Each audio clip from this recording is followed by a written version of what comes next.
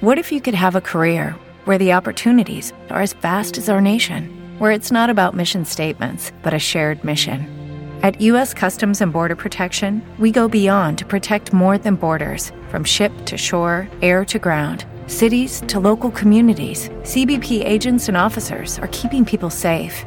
Join U.S. Customs and Border Protection and go beyond for something far greater than yourself.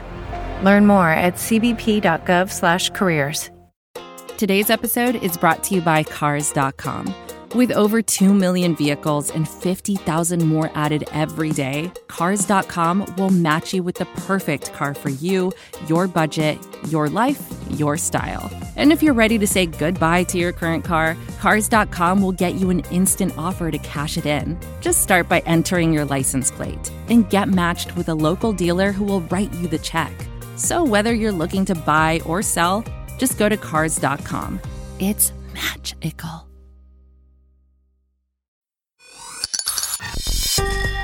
This is the Falcoholic Podcast, the official podcast of the Atlanta Falcons on the SB Nation Podcast Network. On today's podcast, we continue our conversation with Mike Rothstein, the ESPN reporter for the Atlanta Falcons. We talk about a wide range of topics in this one, the Falcons' rookie class, Calvin Ridley, Grady Jarrett and what they could do with him, and of course, Matt Ryan. So enjoy this one, guys. Appreciate you listening in.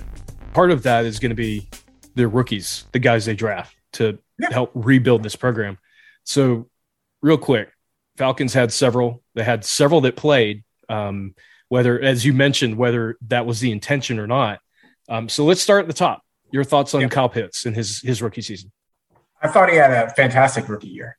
I think the only reason he's not getting the attention for it is because he didn't get in the end zone. Because that's the one area of his game this year that he had some drops early. He had some issues with drops early on, at least what I call drops. But other than not getting into the end zone, which is not entirely his fault, because again, you look at the options that they had, and a team is going to double Kyle Pitts in the end zone, in the red zone. Yeah. You know, so the opportunities are going to not be there necessarily. But I look at it, and other than that, I mean, he had one of the best seasons ever for a rookie tight end. And take the 17 games out of it, because realistically, yeah, he played on Sunday against New Orleans, but he was banged up. He was playing on a bum wheel. Like, everyone saw that. Everyone understood it. Arthur Smith basically admitted it, even though Kyle Pitts, when I asked him about it on Monday, it was like, that's a weird question. And I'm like, well, no, I mean, your head coach said that you were gutting it out. Like, and it was clear that you were. But also, look at that. He wanted to play. He didn't have to play. Now, I'm sure some of that was like, hey, I want to try and get that record. But, I mean, he's the second tight end ever to go over 1,000 yards receiving. In NFL history. Right. In NFL history. And that's including some obviously massive names, and none of them did that. And he did it realistically in 16 games. Mm-hmm. So he did it in the old 16-game season, because he already was over 1,000 by the time they played the Saints on Sunday. Mm-hmm. He has what did he end up finishing? I think third. I think he got to third. The third most catches for a tight end. It might have been fourth. It was third or fourth in NFL history for a rookie tight end. He set franchise records for rookie receiving yards. That's better than Julio, better than Calvin, better than a whole bunch of other guys who have come through here. Mm-hmm. Roddy White. And he set the single season receiving record for a tight end. And that's including guys like Junior Miller, guys like Tony Gonzalez, guys like Austin Hooper. He did that as a rookie. And again, he did some of that in 15 games. Yeah. Because he did some of it. He broke the franchise, at least one of the franchise marks against the Lions. Mm-hmm. So I'm sorry. Like, he had a great year. And I'm really curious to see what this looks like going forward for him, because I think he can get stronger. I think he can get a little bigger. He can be better as a blocker. And I think once he has more weapons around him and players around him, like, he can be devastating. Because let's just, for argument's sake, Calvin, we don't know what's going to happen with Calvin. For argument's sake, Calvin Ridley comes back and they re-sign Russell Gage. And Russell Gage can kind of fill in that number 2 role, and you kind of have seen, like, he can produce Well, all of a sudden, I mean, where Gage now is the third option in this offense, that's a good third option to me. And maybe fourth, depending what the running back situation looks like. Right. Kyle Pitts is going to not be able to be doubled as he was. It's not going to happen. Nowhere near to the same extent. Right. So that can open things up for him. I've said it on multiple shows that I've been on. I think by the middle of next season, Kyle Pitts is the top 3 tight end in the NFL. Not the beginning of the year, because, I mean, Kittle and Kelsey and Hawkinson and Ertz, and I'm forgetting people right now, and I know that. I know I'm forgetting one big guy for sure, but yeah, I mean, again, they're just – there's a lot of talent at that position now, right? Darren Waller, yeah. Yeah, Darren Waller's another one. Like, so you look at all those guys, but, like, he's right there. Yeah. He's right. Mark Andrews is the guy I'm forgetting. Andrews, absolutely. Yeah. Mark Andrews, who might be the best tight end in the NFL that no one talks about. Yeah, no kidding. They don't. I mean, everyone talks about Kittle and Kelsey, but, I mean, Mark Andrews just puts up massive numbers. So, yeah, I mean, he's in that conversation to me probably by the middle of next season, if not at the beginning of next season. Yeah. Like, that's how good he is. So, yeah, I would – if Kyle Pitts stays healthy, like if he stays healthy, to me, and you know, I'm sure the people in the Falcons will get annoyed that I say this, but if he stays healthy, I think his career ends with a bust in Canton. I mean, I think everything we've seen from him this year says if that trajectory continues, or heck, even if his current pace continues with a few more touchdowns, he's there. Because say he plays 10 years, if he has 10 1,000-yard seasons, cool. Like, you might be first ballot. I mean, like, seriously, like that's how good he can be. So, yeah, I think it was a really good year. And, I mean, Arthur Smith said it, I think it was like week 14 or so. I forget if I asked it or Tori asked it. Like that, hey, like you feel like people are not really paying attention to this because of the high expectations that were there. And Arthur Smith said, yeah, like there was so much hype around him that people aren't realizing how good he's been. Yeah. And I agree with that. Yeah. And I was part of that as well for a while, because there was a stretch where he struggled, but he's a rookie and he's going to be inconsistent. But at the end of the day, he still produced a heck of a lot. Oh, yeah. Beyond a shadow of a doubt. And like you said, more than any Falcons receiver ever had in their rookie season before him. And the Falcons have had some good receivers, to be clear. Like Julio Jones is probably going to the Hall of Fame. Roddy White was a phenomenal receiver when he was here. He passed. Roddy White's in the Hall of Very Good. Yeah. You know, so, I mean, yeah, I feel like fantasy football taints some of that for the touchdowns. Well, to me, it's the only. It's funny. I talked to a friend of mine who works in the fantasy space, and they were talking to me about Kyle Pitts, and I'm like, yeah, you're looking at it from a fantasy point of view. And the problem with that, and it's not a problem, but the one criticism you can have of Kyle Pitts legitimately is he didn't get in the end zone, and for fantasy, that is a huge fact. Right, huge, and that's just a variant. If he has another season with one touchdown, I'll be floored. Yeah, I don't see. Yeah, let me rephrase that. If he gets through another 16 or 17 game season with one touchdown, I'll be floored. Like while he's still ascending or in his prime. Mm-hmm. Yep, I'm with you. All right, second rounder Richie Grant. I want to preface this by saying this guy, in my mind, from what I've heard from Falcons fans, I don't know if you've heard the same thing, but I think similarly there was a lot of hype for a second round pick that they were thinking he was going to come in, start immediately. And then when he did not get on the field, people started freaking out, where I think it may have been like the first 5 or 6 games where he only had, if he had any snaps at all, it was on special teams. And I felt like he finished the year relatively strong. He didn't play a ton of snaps.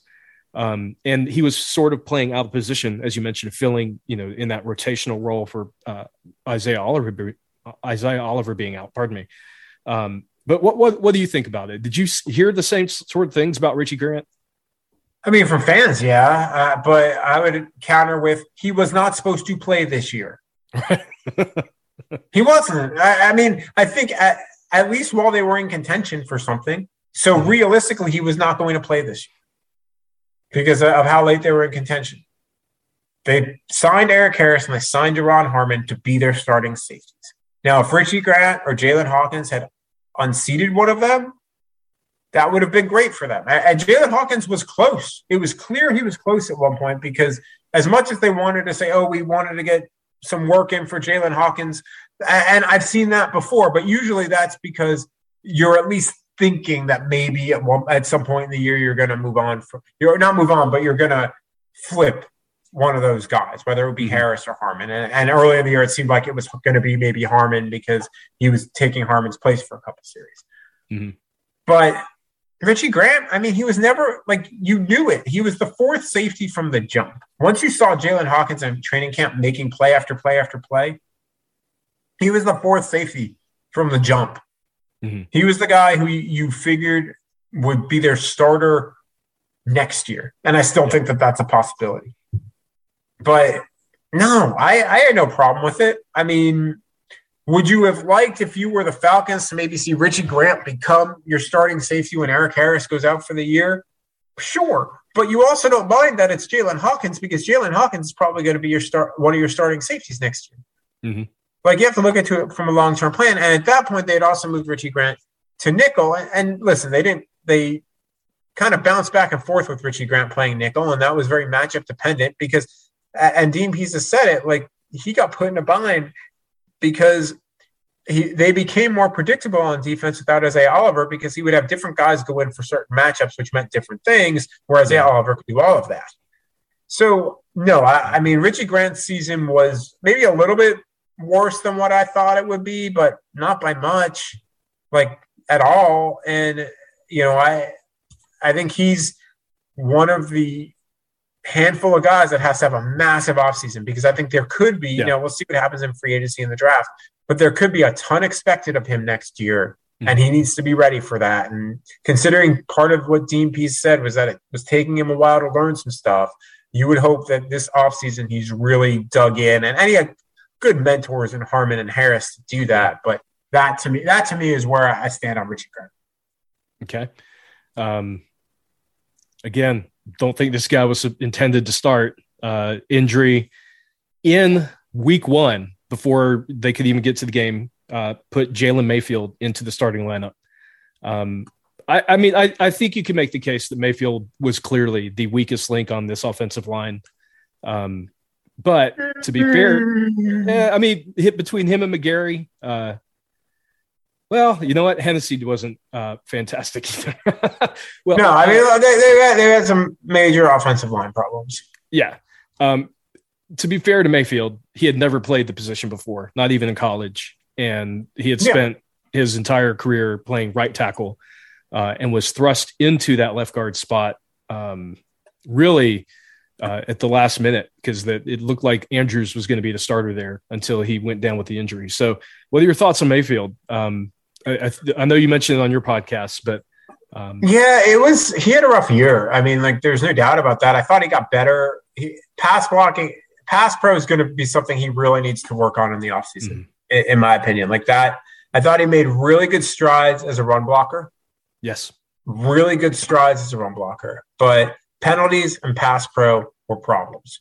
And that's going to be an area of focus. If I'm the Falcons, I'm bringing in competition. But I would think that their hope is that he will make a good jump from his first year or second year and can lock that job down. Mm-hmm. Because I think that the kid has talent. He has a lot of talent. He just needs to be able to be willing to work for it. And if he's willing to do that, I think there's some real potential there. And maybe they have a couple of good guards, right? But because Chris Lindstrom had a fantastic year and nobody's talking about it because he was on a bad line. Like, he just didn't. I mean, dude didn't allow a sack. Like, he should have been a Pro Bowler, I think. And maybe he ends up getting there, but probably not because I don't even think he was an alternate. Like, and that's just because of the badness of the line as a whole. So, you know, a lot of times that gets overlooked, right? Yeah. But you look at it and, Jalen Mayfield, he's got a lot to improve on, but I think that there should be some hope there because of how he run blocked. But you need more from him as a pass. You can't put him out there next year with that level of pass protection. If you see that in training camp, if you're Terry Fontenot, you're bringing in a veteran guard to compete and a real vet to compete. Like not, Josh Andrews is fine, but I think you bring in a guy a little bit better than Josh Andrews to really push, or you bring in a guy with some guard center flexibility so that way, because then that player can who's a vet who's played both positions. Like a great example to me, although he would be a starter, I think a lock-in starter, and he's on a big contract already, so it's not going to happen. But a guy like a Graham Glasgow, who's in Denver now, who was in Detroit, who has played a lot of guard and center and bounced between those positions and was good at both. Like you would ideally love to be able to sign a guy like that if you're the Falcons, and then say, okay, this guy will probably win one of these two jobs. And if he wins neither of these two jobs, then that means that your young guys have been fantastic. Yeah. Yep. And that to me, if I'm the Falcons, that's one area I'm looking at. And I'm going to just jump ahead here to Drew Dahlman, because that's the next guy. And that guy's I'm saying that because maybe the Falcons probably hope that either at one or both of those positions, maybe Drew Dahlman is the competition there. Yeah. But we have seen nothing from Drew Dahlman. I can't tell you a thing. Yeah, so exactly. I'm just bringing him up so we can move on past him, because there's just because there's nothing to say. He was put in a weird spot when they clearly weren't happy with what Hennessy was doing. He came in, he had two really bad plays. He had two really bad snaps in a game that was a rough game overall because of, that was if I remember correctly, that was the Carolina game where Calvin Ridley, where everything happened with Calvin Ridley. So that was just, you had problems everywhere. Mm-hmm. And that's just awful. And that's that's again, not Drew Dahlman's fault. Drew Dahlman could end up being a starter for them next year. But that was just what had happened. No, sorry, I take that back. It was he played a little bit in the Dallas game, but it was the Jacksonville and Tampa games that they were doing the rotation, not the Carolina. Sorry about that. The crazy rotation. And I don't think I've seen that. But notice that lasted all of one game. Yeah. Yeah, so, they killed it fast. Yeah. Although, I think a lot of people said with Drew Dahlman that he needs to put some weight on before he's ready to be a consistent starter at the NFL level. And that's what the offseason is for these rookies. Right. To make those strides. And that's the thing. Especially when you get to day 3 picks and sometimes day 2 picks, but definitely day 3 picks, then you – like some of these guys are guys that aren't expected to play in year 1 like that. And we're going to get to some of those guys, I'm assuming now. So let's rock on.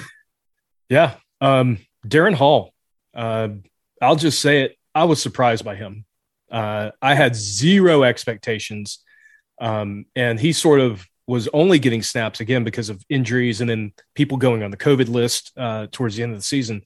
What'd you think of the 4th round draft pick at corner? I thought he showed some promise. I really would be curious to see what he looks like after next year. I mean, listen, if you're the Falcons, you can't count. To me, if you're the Falcons, you hope he can win that job across from AJ Terrell.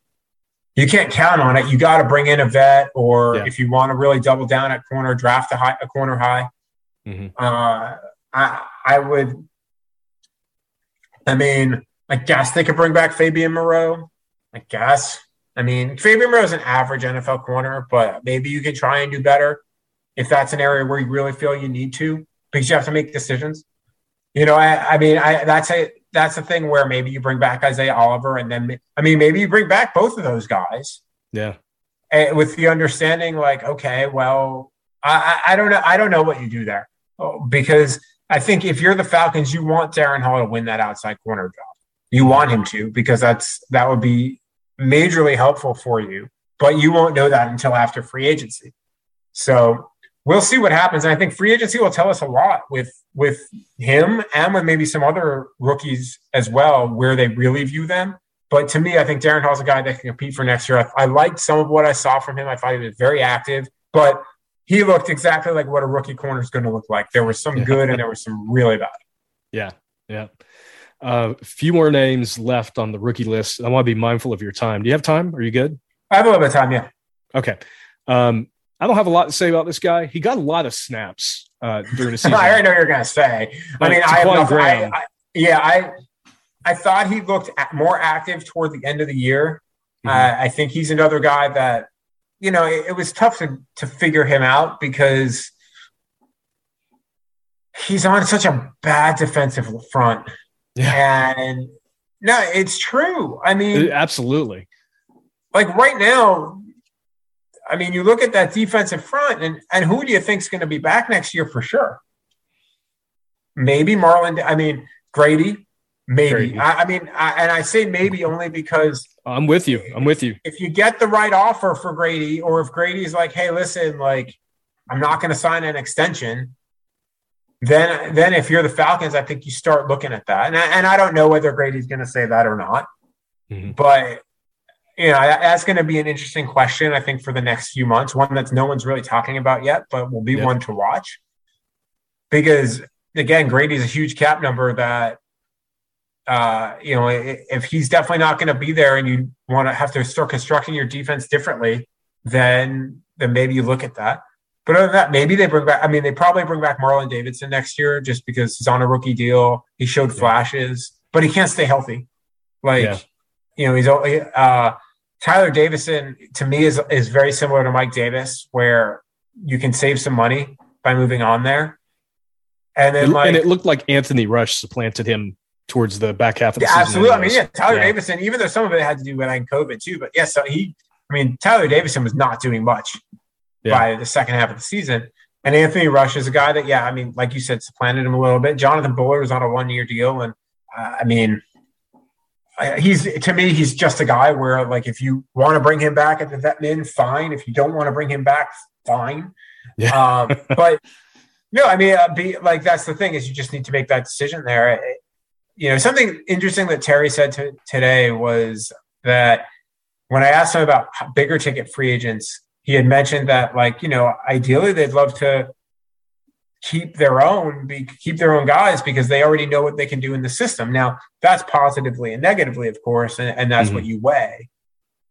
And I'm guessing we'll probably get to this before I peace out here, but that's going to be an interesting conversation. So, I just can't say much about Taquan Graham because I think that there's just a lot of still question marks there. He was a guy, but he clearly started getting more snaps and more experience. And again, day 3 guy, I don't think a lot should have been expected of him. Yeah, absolutely. Another day 3 guy. You've talked about him a lot. Adedikumbo Ogundeji. And actually, not just you, the staff has talked about him a lot. Oh, he's the only guaranteed. I know I talked about it, I think, earlier on the show. He's the only guaranteed outside linebacker to be on this team next year. I think he has tremendous potential. I love his body length. I love his body type. I think there's a lot of room to grow. I think he showed real promise. I've used that word a couple of times, but understand how his college career went, where it took a couple of years. And I think that, people criticize Stephen Means. They criticize, to a lesser extent, Brandon Copeland, right? And Dante Fowler. And I've criticized Dante Fowler a lot. But what's happening is Ade Ogundeji is learning how to be a pro from these guys. And all 3 of those guys, 2 different levels, are consummate pros. I mean, I've been around Copeland a few different places, and you don't get a guy who's more of a pro than him. And I think you could say the same thing about Stephen Means. And Dante Fowler, if you can even learn by osmosis some of what he's done on the field, like, he has all the talent and the athleticism. It just never seems to really come together. It just hasn't seemed to come together in Atlanta. Yeah. But I think that there's a lot of potential there. I remember I was talking to the outside linebackers coach, Ted Monachino, and he had mentioned at some point, I probably shouldn't say this now because it's going to be in a story in a couple of weeks, but at some point they envision him being kind of the bell cow of that group. And for him to say that about a day 3 pick midway, he said that like middle of the season, like midway through his rookie year. I mean, that tells you, I think, what the staff really believes of him. Yeah. Because that's putting something on the guy. And you can see it, and you can see the confidence in him a little bit. Like, I'm hesitant to say this, but I think he has the potential, if everything goes right, to become a really dominant force. I don't know if he has it to be a pass rusher, but at the very least, a very high-level run stopper. And we'll see about pass rush. It's possible he could end up coming back next year and being a monster of a pass rusher too. And then at that point, they've found a gem. But I think the potential is there. Because that's the thing at Notre Dame, he just got caught behind guys too. I mean, guys who were like first day, day one, day two picks in the NFL. Like there was so much talent at Notre Dame at that position. So I'm really curious to see what he looks like a year from now. I'll have a story on him coming in the next couple of weeks. Awesome. Avery Williams. He gave you what you thought. I mean, you saw some of the flashes of what he could do as a returner. Mm-hmm. I don't think you want him out there as a corner just yet. But, he's a guy, he's a great punt returner. He showed some real skills as a punt returner. Thought he had some really nice returns as a kick returner. Yeah. So that again goes to the Cordero Patterson question from before of if you bring in Cordero Patterson back, do you only make him as a running back? Does Cordero fight that because he's one touchdown away from setting an NFL record? And that I know means something to him. Mm-hmm. So, there are a whole bunch of questions there. But Avery Williams, to me, I thought had about the rookie year that I thought he would. Maybe it could a couple of those punt returns been a bit more explosive, sure, but some of that depends on your cover, your jammers too. Yeah. Yep. Like if your jammers miss stuff, then you're kind of in trouble. But I thought he was fine. I didn't expect anything from him defensively as a rookie. So yeah, I mean, he gave me exactly what I thought they would get from him. Last name, I don't want to spend too much time on him. I know the fans wanted to see him all year. Frank Darby, wide receiver. All right. So Frank Darby talked I requested him last week because I wanted to talk. Oh yeah, no, I would, and honestly, I was waiting till they were out because I was kind of respectful of what other people needed. And if they were playing for something, I still would have requested him the last week of the year. And I was glad they waited till Friday because I would have gotten him if it was Wednesday or Thursday, which makes me think I was the only one who requested him. But I wanted to talk to him just to understand what that rookie year was like because I remember, I don't know if I was on your show or not in the preseason when I said, I don't know if this guy's going to make the roster. Yeah. I remember you saying that. And he did make the team. And he eventually worked his way into special team snaps. The guy is all energy all the time. But no, he wasn't going to get much run as a receiver unless they had massive injuries. And he even said it. He's like, I need to get better at everything. And that's true. But he's a guy that's hugely important to them right now for this reason. Other than Calvin Ridley, he's the only guy that's guaranteed to at least be in camp. Well, and maybe not because you could always cut him. But as far as what's on the roster right now, in terms of guys who are on the 53-man this past year, he's the only guy. Him and Calvin Ridley, and that's it. Yeah. They signed Austin Trammell. I think they added another guy on a futures deal. But he's going to have every opportunity to win some sort of role on this team next year. And, I know fans kept asking me, why is Frank, okay. I'm just going to do this really quick, right? Frank Darby's not playing. Do it. When Ridley and Gage were both there, he's not playing over either one of those guys. And Frank Darby's not a slot. So where's he getting on the field? Ridley gets hurt, and Tajay Sharp is a reliable, what you're getting, decent run blocker guy. So he's going to be on the field. And Christian Blake's a good blocker. I haven't seen enough of Frank Darby to know if he's a good blocker, but I don't get the sense that that's his strong suit. Mm-hmm. I don't get the sense that even he has a full route tree yet. I think he's a guy who was drafted again on potential, a guy who was not expected to do much at all this year. Right. Because the receiver core, remember at the beginning of the season, a lot of people thought that was, myself included, maybe the deepest in the one area they didn't have to worry. You really thought that because they had Calvin, they had Gage, they had Zacchaeus, who I thought was going to have a much better year. They signed Tajay Sharp, and you're like, Tajay Sharp's a fine number 4 receiver. Mm-hmm. A lot of people thought, myself included, maybe Chris Rowland would have made this team. There were there was depth there. And like Frank Darby just to me was like, all right, like he's a project. And to me, that's what he has been all year. And yeah, listen, I know fans like him a lot. I do. And I understand why. Like you talk to him and like, he's just energy. He's like full of, and especially when you talk to a lot of these guys and they don't have that same level of energy and personality. Like he genuinely is excited to talk like every time. Like it's, I mean, he could have been bitter as hell to talk to us at the end of the year. Seriously. Sure. He didn't play all year, and he was just like, no, like, yeah, let's do it, man. Like, and that's great. I love it. I even tweeted, I was like, Frank Darby's high energy remains. Like, and they liked that. But he had a lot to learn. He had some growing up to do, and he had a lot to learn. So I'm not surprised they didn't play at all. Like, not surprised that he did. Yeah. Again, also, you had Kyle Pitts. So, like, and you saw that when Pitts went out, who goes in? Darby goes in for, like, and he gets one ball thrown it to him. And, listen, big offseason for him. To me, for him, it's a make or break still being here offseason. Mm-hmm. Even though because he's going to have all the opportunities, but if you think they're not going to upgrade that receiver core, like you're not paying attention. Yeah, no, 100%. And as you said, they have so few under contract.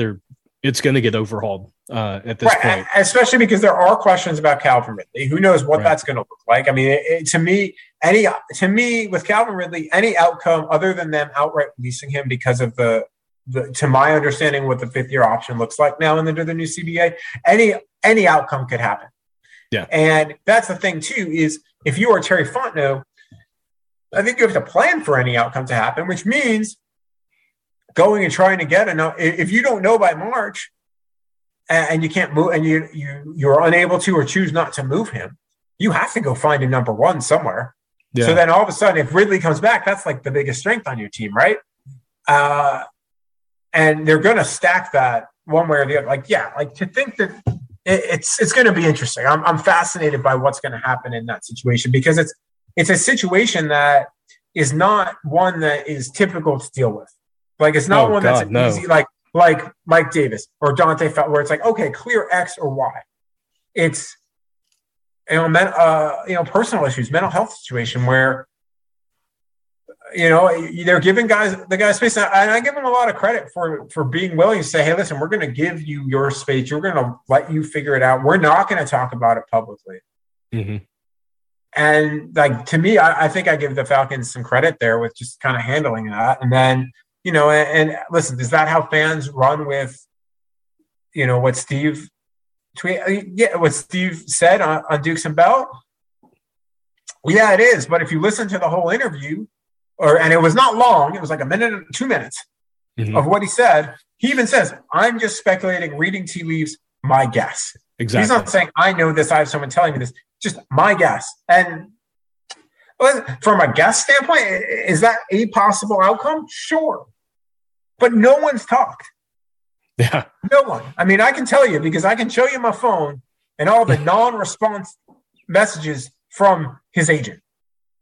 They're not talking to me at least. But yeah, I think that there's a wide range of outcomes that can happen with Calvin Ridley. And you just hope that he's okay. That to me has always been what I've said. I've said it multiple times when I've come on your show. That's to me the priority one for the Falcons and for Calvin Ridley, and then everything else you figure out. Yeah. Priority one and nothing else is close. Yeah, absolutely. So, yeah. 100% with you on that. And to your point, I feel like if there was news and if someone talked anywhere, that stuff gets out. The Adam Schefters of the world, the Ian Rappaports, they have a bigger spy network than the CIA, I feel like. And those guys are getting all sorts of information. And I think it is admirable that we have heard nothing from the Falcons organization on it.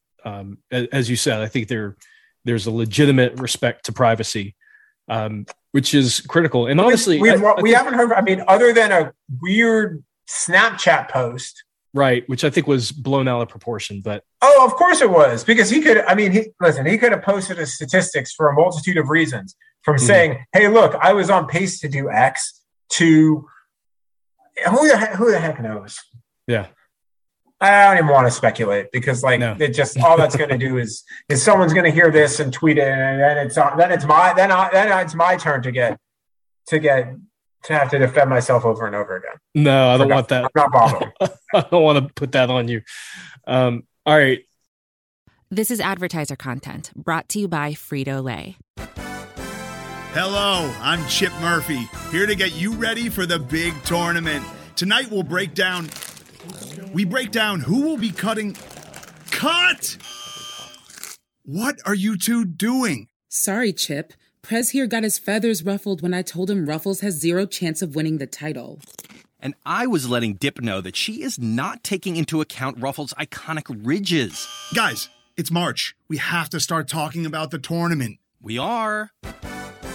It is the 2023 Frito-Lay Snack It. We're talking about big-time matchups between Cheetos, Smart Food, Lay's, Sun Chips, and more. Just head to the Frito-Lay Snack Bracket and vote for your favorite chip, pretzel, or dip for a chance to win up to $1,000 or a year's worth of snacks. This sounds great. Keep up the good work.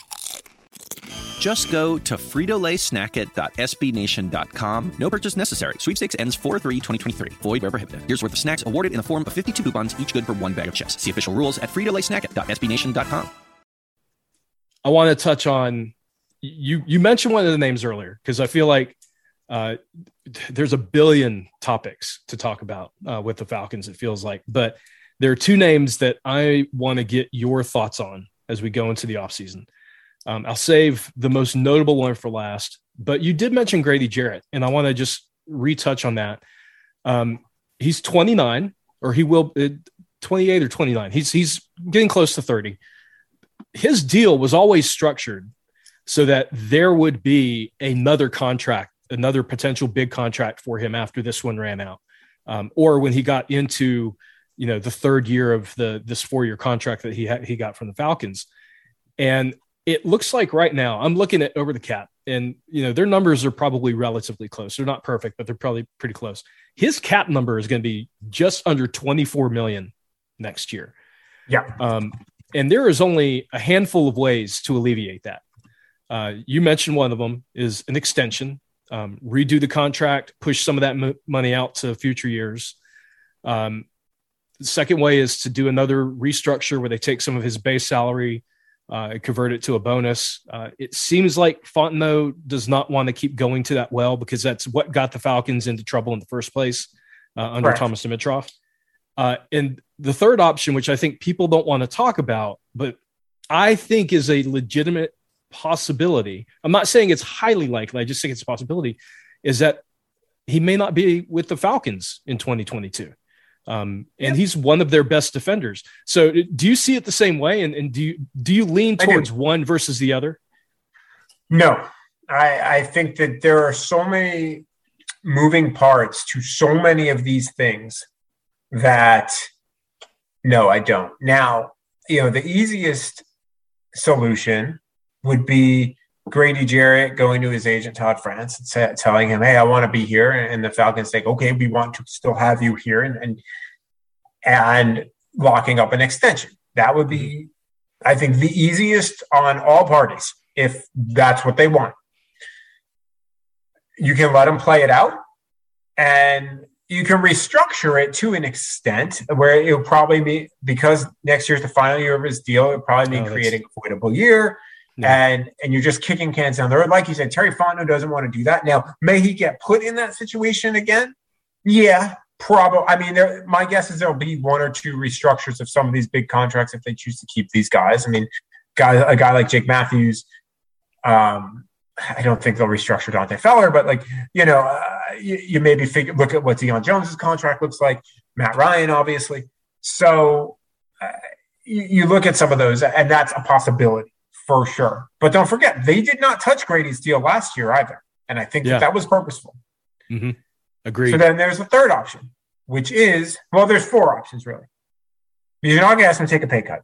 So The other options are you let him play it out on this deal and you figure it out elsewhere. Well, that's a lot of money for an interior lineman, even as someone as good as Grady.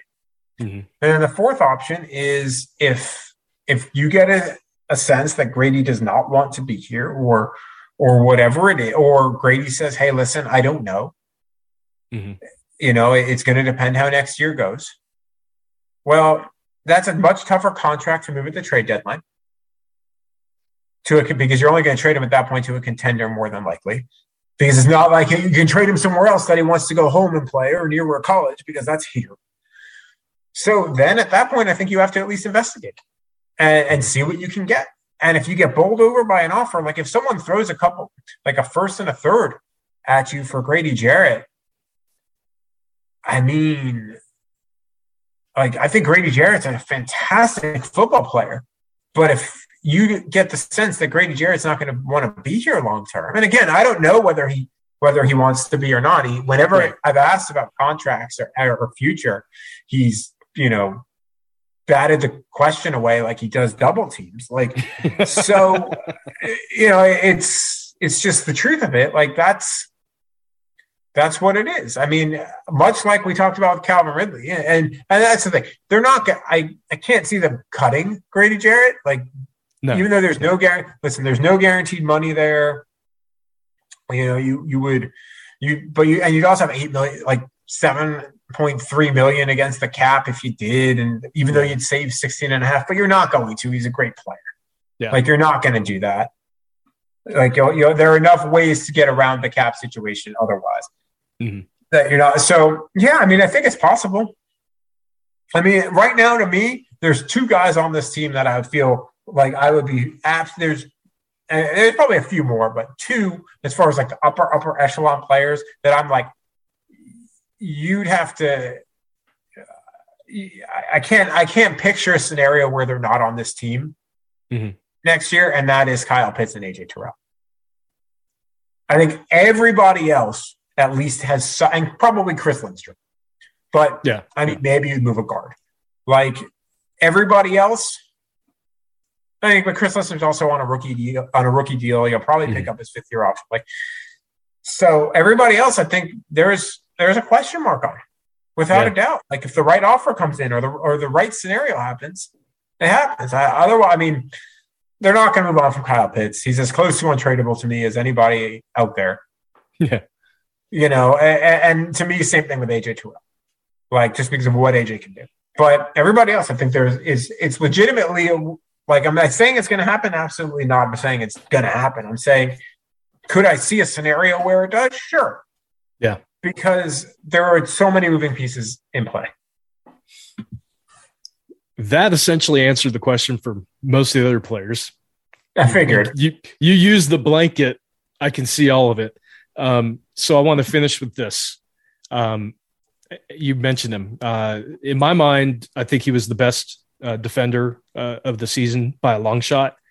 I think he was better than Grady, and it's AJ Terrell. Yeah, and I thought you were going to end with Matt Ryan, man. Like, but anyway, I feel like that's a bigger conversation. Sure. I mean, we can have a nuts and bolts short part of it too. But anyway, sorry, finish your deal. Yeah, no, 100%. I feel like AJ Terrell was never going to make the Pro Bowl. The Pro Bowl is built almost exclusively off teams that are in the playoffs or close to the playoffs. Like, to get acknowledged, you have to be a winning team. I mean, there's exceptions. I would say more. It's been usually at the core, especially at corner. If you were not on like you said, a very like high level or very high fan base team, usually that recognition comes the year after your breakout year. Yeah. And so like AJ Terrell, to me, what? Say it again? Kind of like Denzel Washington in the Best Actor Award. He actually got it. I mean, the movie after he should have gotten it. I mean, I hate always comparing stuff to Detroit, right? But like Darius Slay is a great example of that. Darius Slay didn't make it in his breakout year, but then he's made it almost every year since. Except for I think he didn't make it last year. I don't remember if he did or not. But regardless, like he's made it almost every year since. But he didn't make it his breakout year because he didn't have a ton of interceptions. He didn't have a ton of pass deflections, both of which A.J. Terrell didn't have a ton of either. But you knew he was a top 5 or 6 corner in the league. Mm-hmm. And to me, A.J. is in that realm now. Now we'll see if he makes any All-Pro teams. That was going to be my question. Yeah, that's to me the bigger honor than the Pro Bowl, and a lot of players will say that as well. Even though a lot of their incentives are maybe tied to Pro Bowls if they have it, incentives versus All-Pro. But All-Pro is voted on by media. Mm-hmm. It's there's 2, and that's it in the entire league, and it's highly respected. Yeah, Pro Bowl is a little bit of fan vote, a little bit of coaches and players. And, I've seen some players take the Pro Bowl voting very seriously. Some players do not. So, that's part of it. So I would be, if AJ Terrell plays like he did this year, next year, I would be very surprised if AJ Terrell is not a Pro. Yeah. But this year I understood why he wasn't. And, because listen, he was never in the top 10 voting for fans, and he wasn't in the top 10 voting for fans in the NFC at the end. And typically, if you're not in that, then you're fighting an uphill battle. Mm-hmm.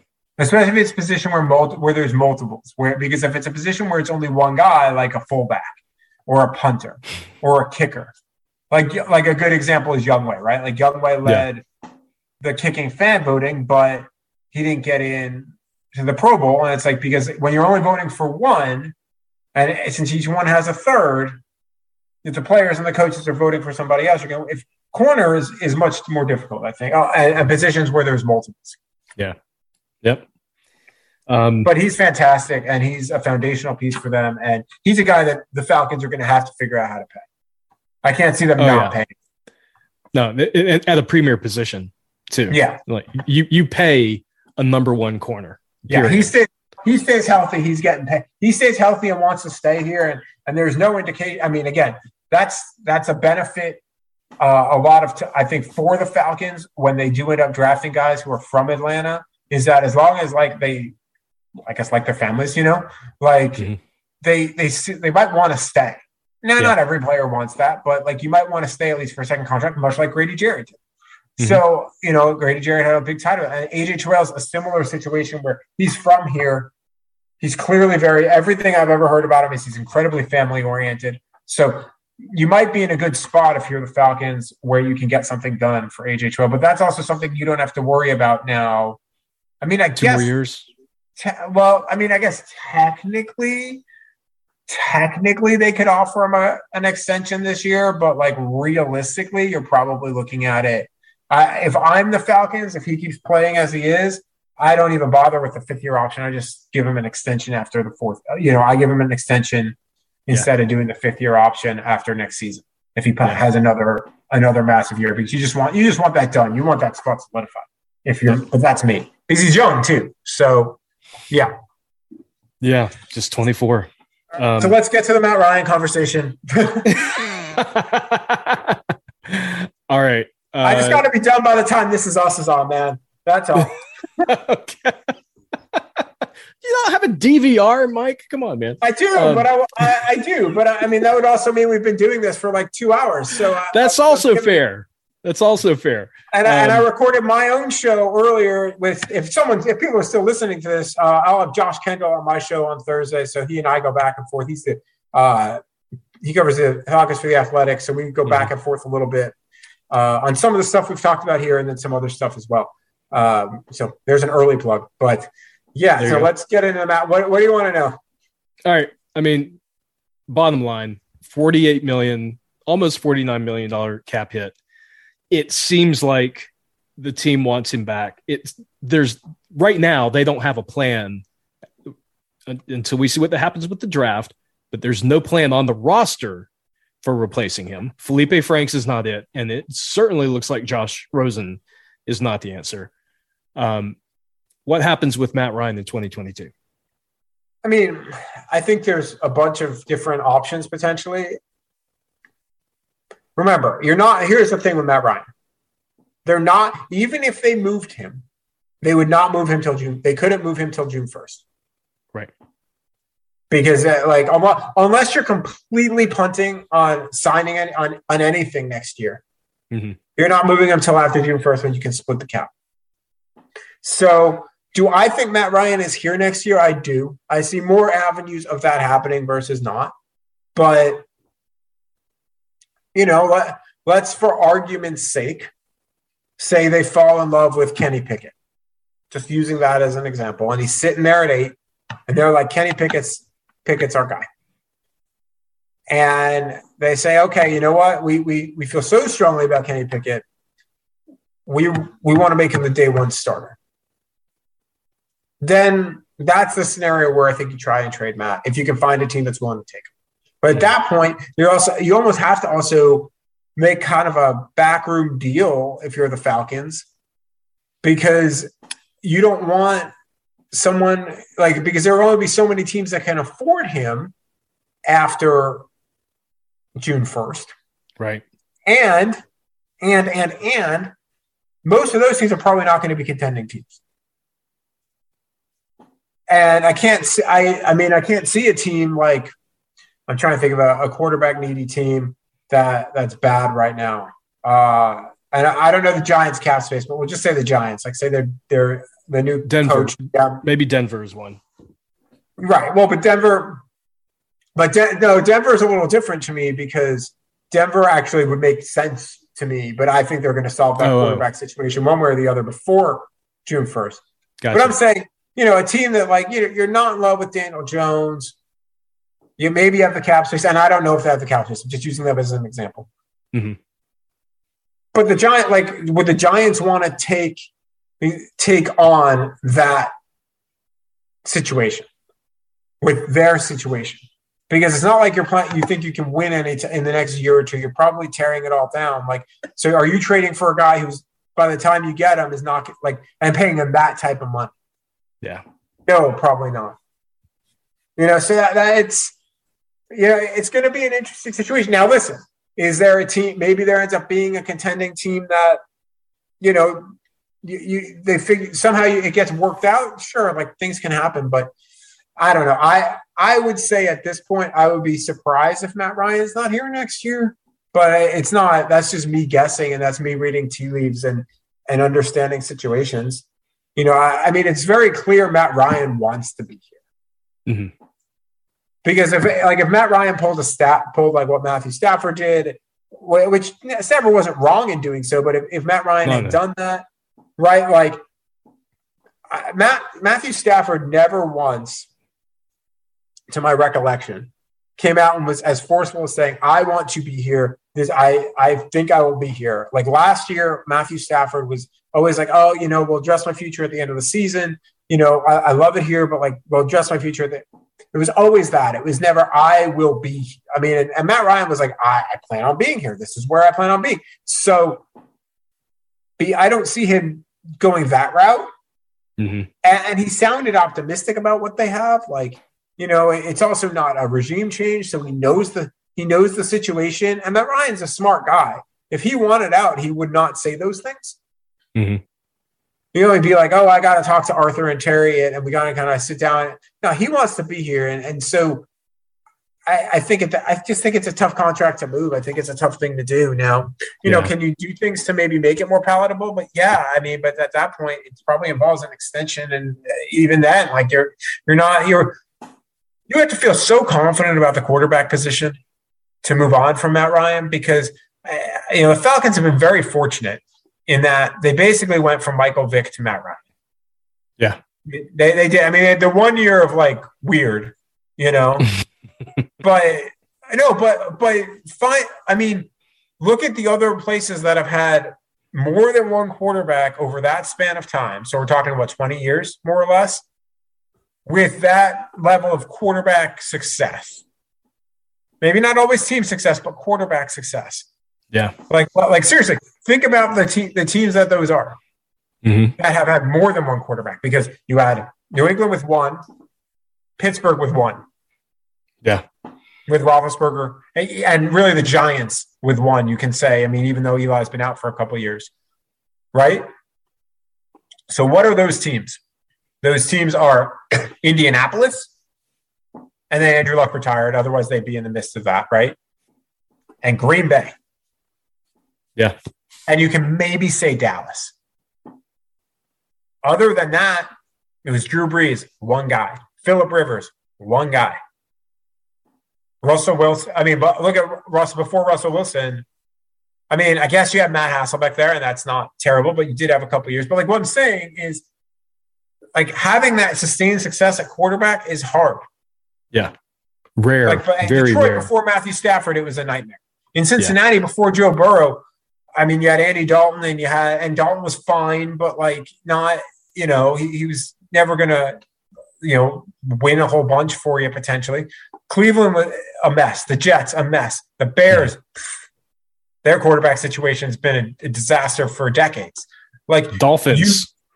The Dolphins. The Panthers pre and post Cam Newton.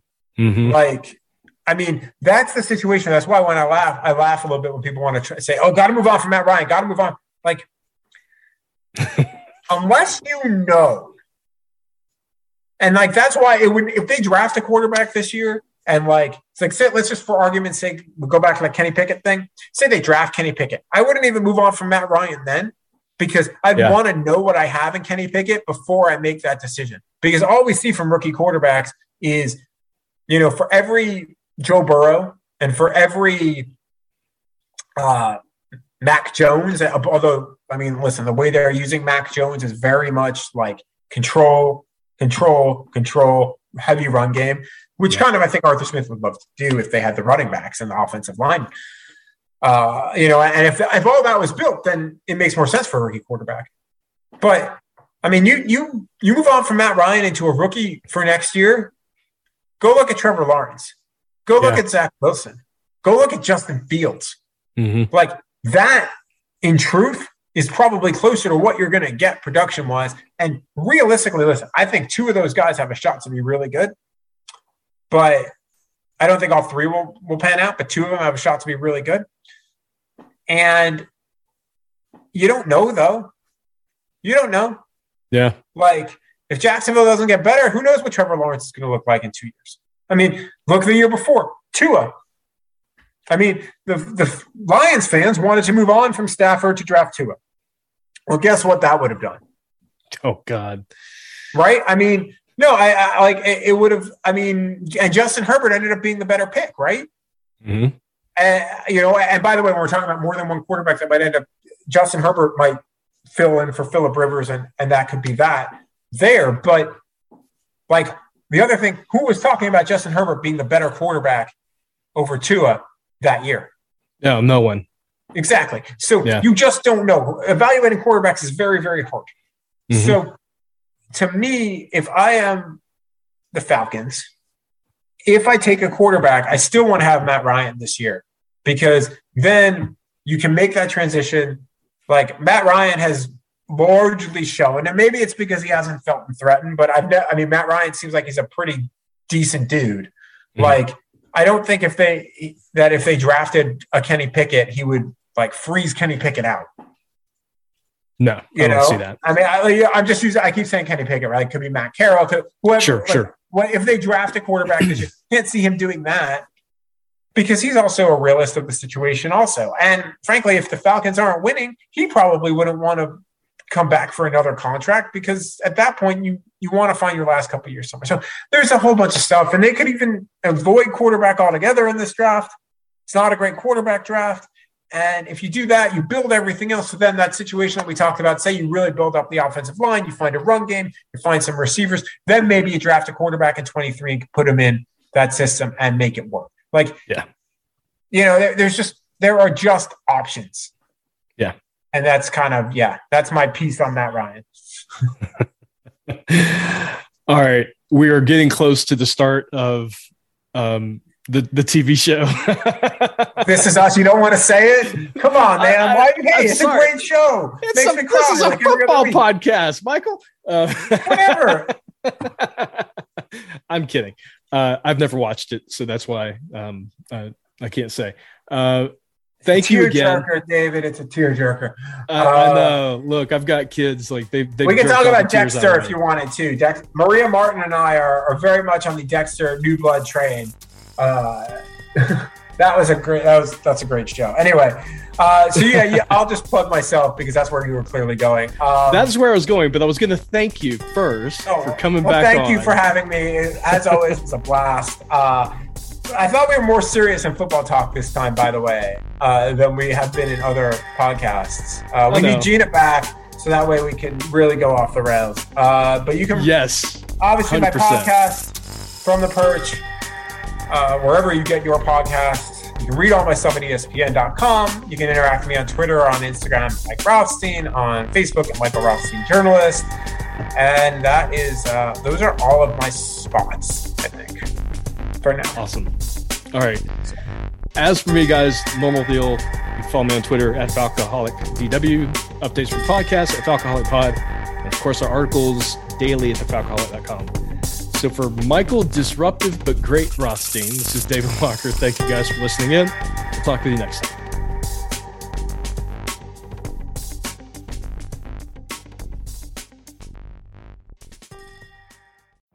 Every day, we rise, challenging ourselves to work for what we believe in. At U.S. Border Patrol, protecting our borders is more than a job. It's a calling. Agents answer the call, working together to keep our country and communities safe. If you're ready for a new mission, join U.S. Border Patrol and go beyond. Learn more at cbp.gov/careers.